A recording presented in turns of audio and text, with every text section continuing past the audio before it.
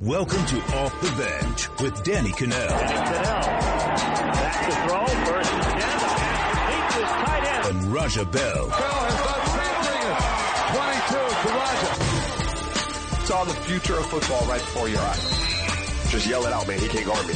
Boom. What is going on? Happy New Year. Happy New Year, brother. How you doing? I'm good. I'm good. Refreshed. There you go. A couple days off. Yeah. You get to spend with the family. Yeah. New Year's resolutions are here. Already started it. You did. My diet is in full effect. It's all diet for everybody, diet. isn't it? Full effect. So mine was diet and working out, which I actually got a head start on. Yeah. See, here's what happens. Every single time I try to get in shape, my back goes out. So I have an appointment with the chiropractor this afternoon. I'm all crooked. There you go. And I can still jog straight forward, but if I do anything else, I'm going to throw it out bad. You just gotta build the daily maintenance chiropractic appointment into the weekly schedule and you're good. You got no excuses. Yeah. By the way, our girl Hannah there. Yeah. New hair don't care. What? The new look. I like it. 2019. Go with the new look. You're way more observant than I didn't see it. See, that's because I grew up with three sisters. All right. I noticed stuff like that. Okay. We're supposed to. Oh, my wife kills me for that. I never know. We like it, Hannah. It looks good. It does look good, Hannah. All right. We got a huge show, monster show. College football playoffs. We know who the championship is going to be between now, and we're going to discuss that. Uh-huh. We have to start with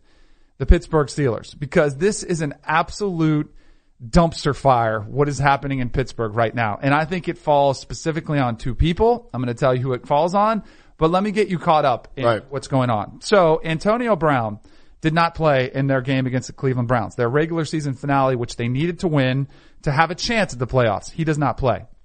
Everybody's like, oh, I wonder what's going on with Antonio Brown. Of course, after the game, the news starts to come out, and the news is not good. Apparently in practice, there was an issue with him and Ben Roethlisberger where it got pretty heated. Some reports had Antonio Brown throwing a ball at Ben Roethlisberger during that practice. I mean, it's like a complete mess. There was an altercation. Right. And then he doesn't show up for walkthrough, and then he gets benched by Mike Tomlin. So good for him for doing that. And then you saw that's the first part of it. Then after the game, Ben Roethlisberger is talking with 93.7 The Fan on his radio show. He's talking all about how there was distraction with Le'Veon Bell, which everybody denied at the time. They said no distraction, but now they're saying it was a distraction. When he talked about Antonio Brown, he said specifically, I am blessed to play with him. He's one of my closest friends in the team. Nope. AB and I have been together for a long time. I owe so much of my success to him and consider him the really close friend on the team. I know some of my teammates are frustrated. I think the biggest thing is guys try to reach out to him, haven't heard back. That's what's frustrating to those guys. It is a complete disaster. Antonio Brown, our JLC, our Jason LaCanfora, says that he wants to be traded. He's requested a trade. This is your worst case scenario if you're a head coach, if you're an organization, if you're a quarterback. This thing is imploding right before our eyes. What did you think was going to happen with Antonio Brown? Number one, this isn't an isolated incident. He is high maintenance. And I'm not saying it's a bad thing. There are a lot of receivers that are there are very few that are as good as him, but the good ones, historically tend to have been high maintenance. Am I not? There are very few that are really good and just walk quietly. They are a real thing. Having said that, I don't think this is all Antonio Brown. I think the dysfunction doesn't start with Antonio Brown. I think Mike Tomlin fosters some dysfunction in his locker room. I think Ben Roethlisberger, and I don't know him or Roethlisberger, whatever. He seems fake. He does. He seems like a dude that would come out and just be done killing you in the back and come out and put on a good face for the media and say something else. And everybody would be like, but bro, you were just killing him in the locker room. And guys, that starts to wear on people. He's always a them guy when something goes bad. Always. He's always yeah, they need to do this better and he needs to do that better and he's very rarely a we guy in terms of when there's a problem. It's we when it's successful. Yep. Right? And I think that starts to wear on people. That's just me. I mean, Antonio's wrong for what he did. I wasn't there, but I think it goes above him. I think that dysfunction starts with Tomlin and it comes down through Ben. It's all on two people in this organization. Yeah. And you named them. It's Mike Tomlin as the head coach and it's Ben Roethlisberger as the franchise quarterback. And I'm going to tell you why it's their fault. Mike Tomlin has forever been known as a player's coach. Right. Which is great. Players want to play for him because he's lax, he's laid back. But here's the problem. If you are a player's coach, it can be great, but the more likely scenario is that the players are going to walk all over you. They're going to take advantage of you. I'm going to let you finish your thought. Yeah. I always said this about Mike D'Antoni. As player friendly as you could have as a coach. If you have good dudes who are conscientious and aren't going to walk over you. If you have one bad one, and somebody sees him getting away with the bad stuff, it snowballs out of control. Yep. You have to have some sort of discipline. You can't just have a free-for-all. Right. And it's like the Steelers team, I look at it, I've been all over the map with the Steelers team all season long. Cause I was, Sure. sometimes I was, when They're all over the map. Right. They're When they beat the Carolina Panthers on Thursday Night Football and they had won like 5 games in a row, I'm like, this team can go to the Super Bowl. Yep. Like they have enough talent on both sides of the ball. But in the back of my mind, I'm thinking, man, there's a lot of drama around this team. And then I fooled myself into thinking, maybe that's where they excel. They excel through the adversity. Like they like the drama. It kind of is what drives them. But in the back of my mind, I'm saying that doesn't work in pro sports. And I think that's what you're seeing now is that this doesn't work. And I thought James Harrison, who after he played with the Steelers last year, remember he was traded at the end of the season and goes and plays, with the Patriots. So he gets a glimpse of, he spent most of his career with the Steelers and then he finishes it off with the Patriots and he sees what Bill Belichick is like. After the season was over, he crushed Mike Tomlin. He said he needs more discipline. Yeah. You can't treat guys special and other guys get different treatment. And that's what you're seeing this is a result of because I think Antonio Brown for the entirety of his career has gotten away with skipping practice, with skipping meetings because he's one of the best players in the league. Right. You can't have that. You can't treat players differently in a locker room. And you can be a player's coach and be successful. Mike Shanahan, who I played for, great player's coach.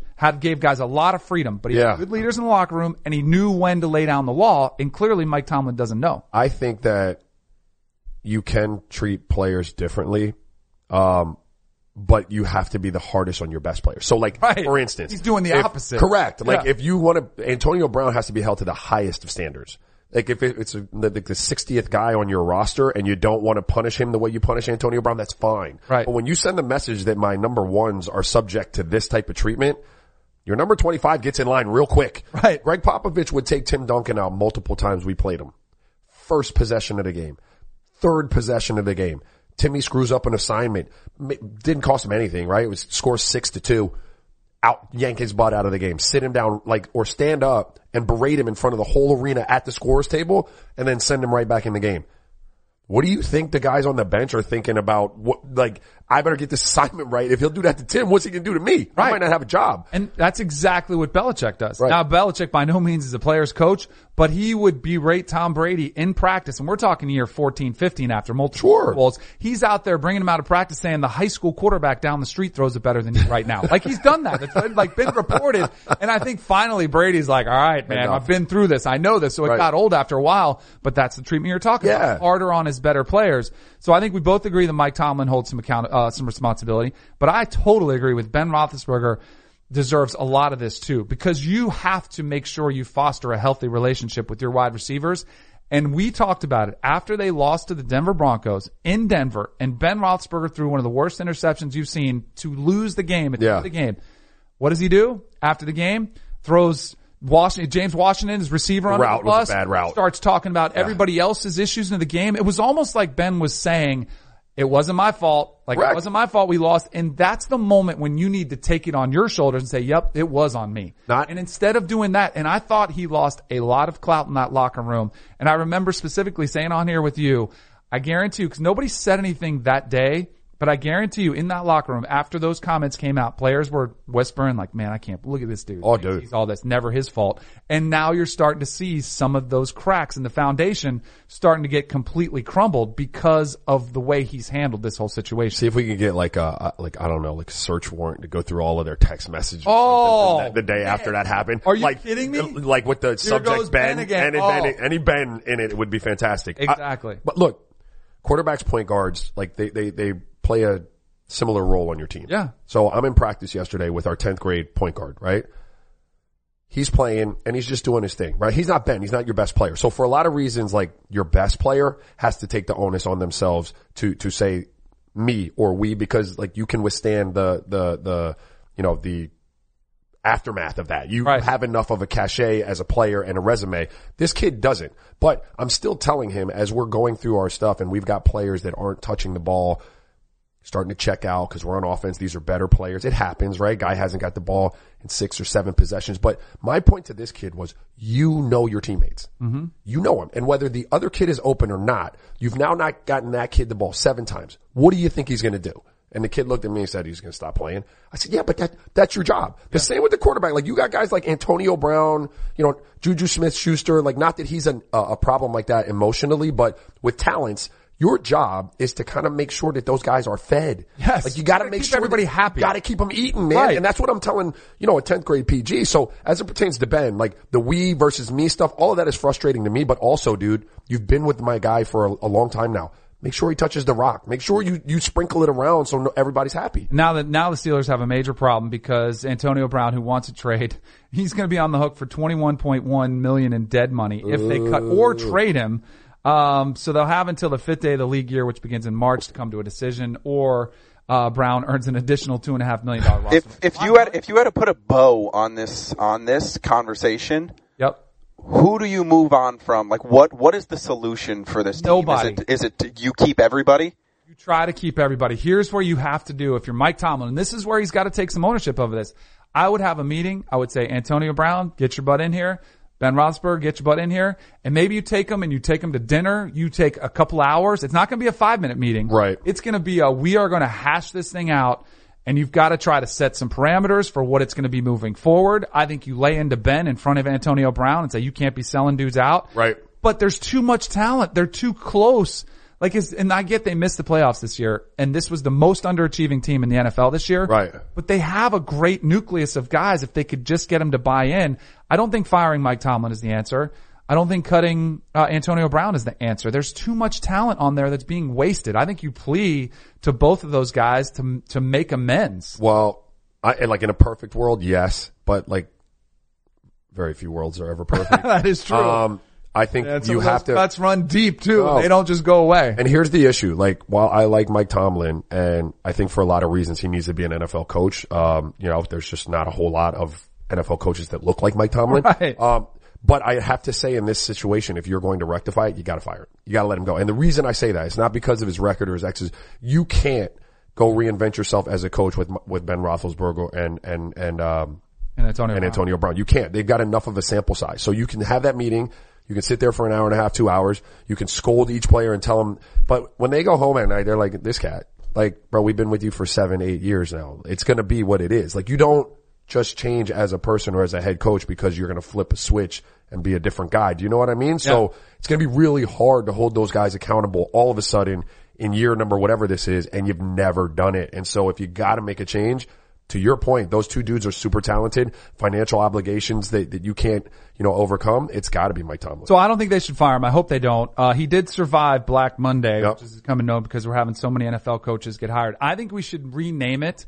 You watch Game of Thrones, right? Sure. I think they should rename it Red Wedding Day. Because that one, you get the whole family just taken out. And everybody's like, what's next? And your head's on a swivel. You don't know what's going to happen. That's what it feels like when you have as much turnover as you do in the NFL on what is a very sad day. Like, it does suck. If you're a family or if you've ever experienced professional sports, I get that fans want coaches fired and you see people gloating, and thank goodness we got rid of that guy. But man, is it an upheaval to not only the head coach, but entire staffs who all of a sudden have to uproot their families and go to new places. When I got word of Adam Gase the other day, like, one of my first calls was to my wife. Like, my son Dia has a friend at his middle school whose dad is on the Dolphin staff, and they just came down like a year and a half, 2 years ago to work on the staff. And I was like, saying, please check on them, make sure, you know what I mean? Like, it was in our house, it affected us, and we're not even in the Dolphins building. Right. So it was a rough day for sure. You mentioned, the diversity issue with Mike Tomlin. Yeah. He should stick around. There was definitely, the NFL took a huge blow to diversity because you had several African American coaches fired, Marvin Lewis, Vance Joseph, just to name a couple, out in Arizona. Like, there is a huge turnover. I think the Rooney Rule is a joke. Yeah. I think it's an absolute joke because I don't think it creates significant change. I think its intentions were good, right? But I think you see way too many interviews that are just for show because they're just fulfilling the obligations of the Rooney Rule.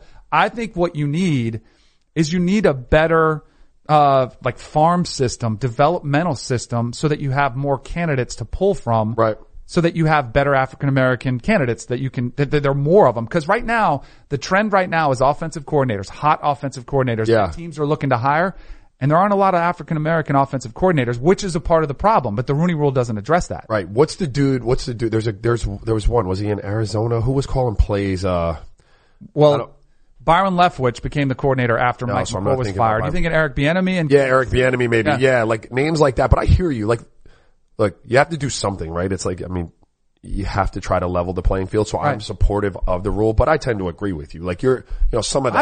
I support the meaning, like the essence behind the rule. Yes, but I'm with you. Like, if you're just throwing interviews at people just to say that you interviewed a candidate, like, I don't really support I don't like the trend of people who say, and you tell me if you disagree with me, that coaches are fired more frequently because they're African American. Because I think all of this comes down to a bottom line business. Yeah, I don't. I get that Wilkes was fired after he was a one and done in Arizona, but you also had a Cam Cameron who was a one and done in Miami. There's examples of everyone out there.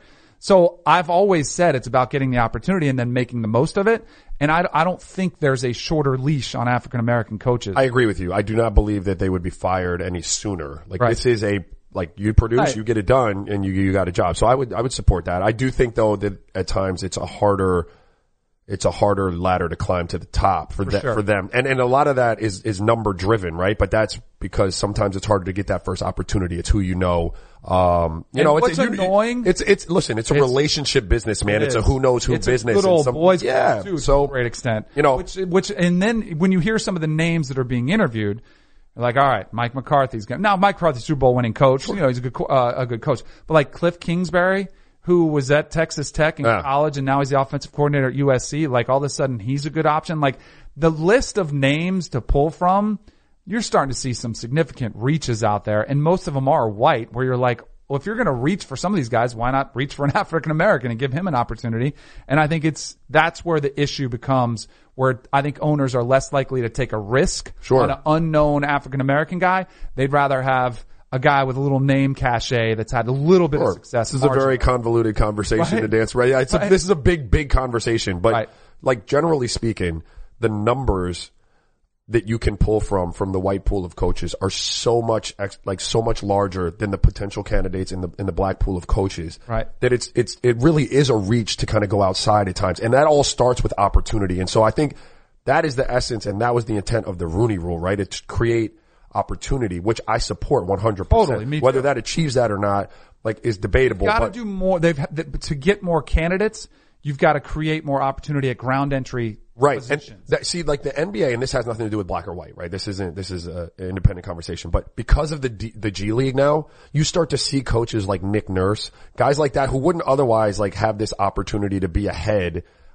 in an NBA environment, get the opportunity in the G League. And you cut your teeth in the G, right? Earl Watson, same thing. Earl Watson was in the G League, parlayed that into the Phoenix situation, and then the whole staff got fired. But there are more opportunities for more candidates to get that on-the-job type of experience and exposure, and it creates more of a pool for you to pull from when it's time to hire coaches. So you don't always get the retread like you used to in the NBA. Guys would just be in another teams. Right. But now you're starting to see some young, fresh blood come into the coaching carousel, because there are more opportunities, because there are more teams in G Leagues and developmental type of situations. Yep. More conversation needs to be had. Yeah. I mean, it really is. It's a problem, and the NFL needs to fix it, and needs to do a better job, clearly.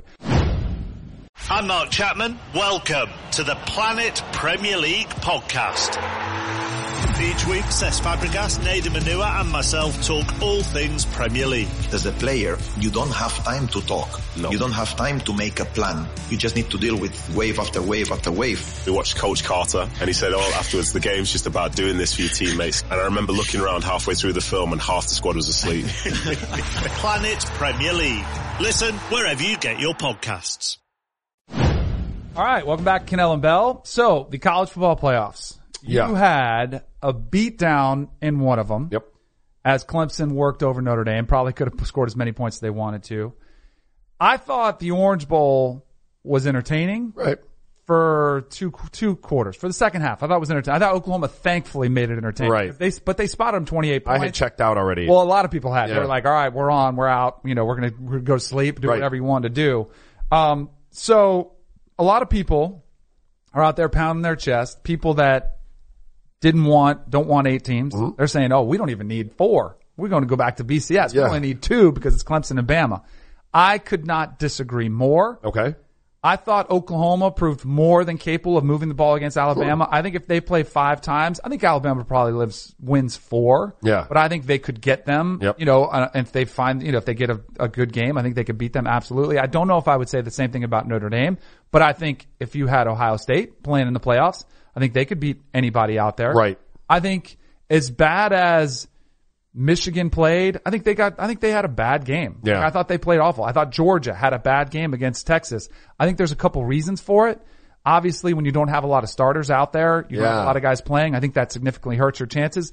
I cannot stand the they didn't want to be there excuse, but I do think there is some validity to it. And if you went to 8 games or 8 teams, you wouldn't be able to have that excuse anymore. You would not be able to use that. And I think you would get everybody's best effort. You would get everybody's best rosters because the guys that are sitting to prepare for the NFL would say, you know what? I want to play for something. Sure. As opposed to playing for nothing. It's why they're skipping. Yeah, I think you might be onto something there. But as it pertains to like finding the best team in the country, you need 2 teams. Like, yeah, now this year, this year you need 2 teams. But I can support the argument that 8 would be good for a lot of reasons, right? Like the Notre Dame situation of not having to play in like a conference championship and then just being gifted an invite into like a 4-game. Like they got the doors blown off. Right. You know what I mean? Like that helps. Also, it would incentivize guys that like, Devin Bushes of the world, juniors and so on. Like, what are they playing for at this point? Why would I risk? They're littered. They're all over the place. Yeah, there's nothing to play for me. So this also incentivizes them to play. And I think generally speaking, like more playoff style like football for what is like the most entertaining sport to me. I love college football. You give me a playoff system with more like intrigue and more potential scenarios, I'm for it. So 8 sounds great. And so in my scenario, so I had an 18 playoff that, we discussed on here. Let's say, for instance, one of the first 4 games would have been Notre Dame versus Ohio State. From my hypothetical seeding, would have been 3 Notre Dame versus 6 Ohio State.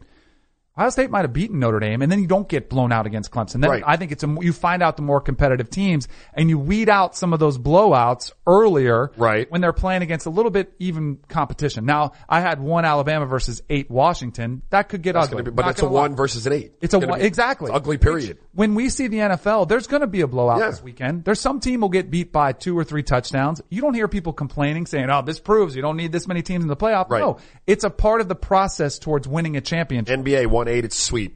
Right. What happens? Right. Exactly. Right. Nobody's, out there saying, oh, we don't need these games. Now, maybe you go best of 5 series as opposed to best of 7. Sure. I figured out earlier. But I totally disagree that people are saying, oh, this is why we don't need them. I do think, I want to talk about the Fiesta Bowl. Because UCF, I have been captain UCF for the entirety of their 25-game win streak. A lot of LSU fans, a lot of SEC fans are saying, see, this is why they don't belong. I think the total opposite. I think they came within an onside kick of having a score to potentially tie the game at the end. They put up 32 points against LSU, which is more than most teams did this season. And I cannot stand people who are out here saying, well, LSU didn't have any of their starters. They had 8, 9 defensive starters that weren't out there. Mackenzie Milton makes that whole thing go. The most important position on the field is quarterback, and UCF did not have theirs. I think that matters almost just as much as having 8 or 9 defensive starters. And it wasn't like UCF is 100% healthy either. It's not like they didn't have guys kicked out. They had one of their secondary players kicked out too. So it all comes out in the wash. I thought UCF represented themselves more than enough to show they deserve a place at the table. I think it was the way, so you outgained them, LSU outgained them by 300 total yards on offense. Yep. Like it looked like they got manhandled. They did. And they got pushed around. But, and that's always going to be the situation with SEC powerhouses versus, what do they call them? The Group of 5? Group of 5 type of teams. Like they have more horses. They have bigger, deeper teams. But to your point, what one of those Power 5 teams has to do is figure out how to stay in a game, figure out what we can do to beat them. So while you might physically manhandle me, I'll out execute you. I'll out scheme you, whatever it is. And I agree with you. Like they were right there. Yeah. Had a shot at it. And Mackenzie Milton is way more important to UCF than anybody defensively on LSU team. Point blank, period. They just put another 5-star into that spot at LSU. Exactly. They don't have another Mackenzie Milton. And the kid did an admirable job yesterday. Yeah, Daryl Mack had a nice game. Fine. But clearly not the same. He's not as comfortable in the system. He hasn't had as much experience. Correct. If anybody would have asked me, what do you think if UCF, and to be full disclosure, I had LSU winning that game by 7.5. I thought LSU would cover the spread because Mackenzie Milton wasn't there. But if you would have asked me with Mackenzie Milton, what do you think the game would unfold like? if you look at this UCF defense, it's similar to Oklahoma's defense. I didn't think they were going to go out there and shut down LSU offensively. Right. I thought they would be able to get into a shooting match, much like they've done against Memphis and all the other games that they've won. And I thought they could have put up 40-plus points against LSU's defense, which I think they would have done with Mackenzie Milton. That was like a 4-ball game. And when I say that, I mean that was 4 passes that Mac just barely missed on. Yep. That changed the complexion of that game. Yeah, true. But there were a few, like he hit a kid, like it could have been a 75-yard touchdown, like right after LSU had scored. It was kind of a drop, but like it was just like the kid was running, it was kind of behind him, it wound up hitting him in the head. Like if you, quarterback, like you make like catchable balls versus like perfect balls. Yep. And now that's a touchdown versus a potential drop. I just felt like it was a lot closer, although they got pushed all around the field, and I do agree with SEC fans that they're bigger, stronger, all of that. It was right there to be had, and you can't discount the fact. Danny, if we're gonna play the what if game, let's do it. Ogeron elected to kick 3 field goals from inside the UCF 10-yard line. If they just score touchdowns, then we're not even talking about this, and it's a blowout. They didn't score touchdowns. But that's what I'm saying. So if we're gonna play, but then we're just playing the what if game the entire time. Well, I know. That's why I'm not playing the what if game. I'm playing what actually happened game. And what happened was they elected to kick 3 field goals instead of burying UCF. So stupid. What if UCF gets the onside kick and scores? They win the game. Like what are we doing? They would have tied the game. It was an 8-point game. They were going for 2. What if they went for 2 and got it? Yeah, what if they would have been tied? Yes. And what if they would have won in overtime? Then what? I totally agree with Raja. You can't play the what if game. What I saw transpire was UCF get beat by only 8 points with their backup quarterback. That's what I saw transpire. Yeah. And they'll never go undefeated again, and they'll never have another opportunity. So you know what? Congratulations. You guys did an admirable job, but guess what? You're gone. That's it. Nobody will remember you. They missed their window. If there was ever a time, like a UCF, it's hard at a Power 5 to keep that rolling. That's usually like you've captured lightning in a bottle. You know what I mean? Now this dude, John Battle. You know why you resort to trolling UCF? Because you lose to Bama every single year and you have nobody else left to troll. So why don't you stick with somebody in your own league or win your own division before you start go out there trolling UCF? I'm with you on that. Congrats UCF for your national championship from last year. Too bad you couldn't get the back-to-back though. All right, Rose Bowl. You had Ohio State versus Washington, and this one similar to the Orange Bowl with Alabama and Oklahoma. Ohio State jumped out to an early lead, and you're thinking this is ugly. Washington, to their credit, made it entertaining. I thought Chris Peterson, I don't know what he was doing punting late in that game. Right. They had 4 minutes left, and he punted away as opposed to going for it. Similar to what happened with Penn State with them kicking a field goal late in that game. I'm sure our boy Debo was real thrilled with that one against Mississippi State. But Ohio State gets the win. I thought they looked crisp. I thought they looked motivated.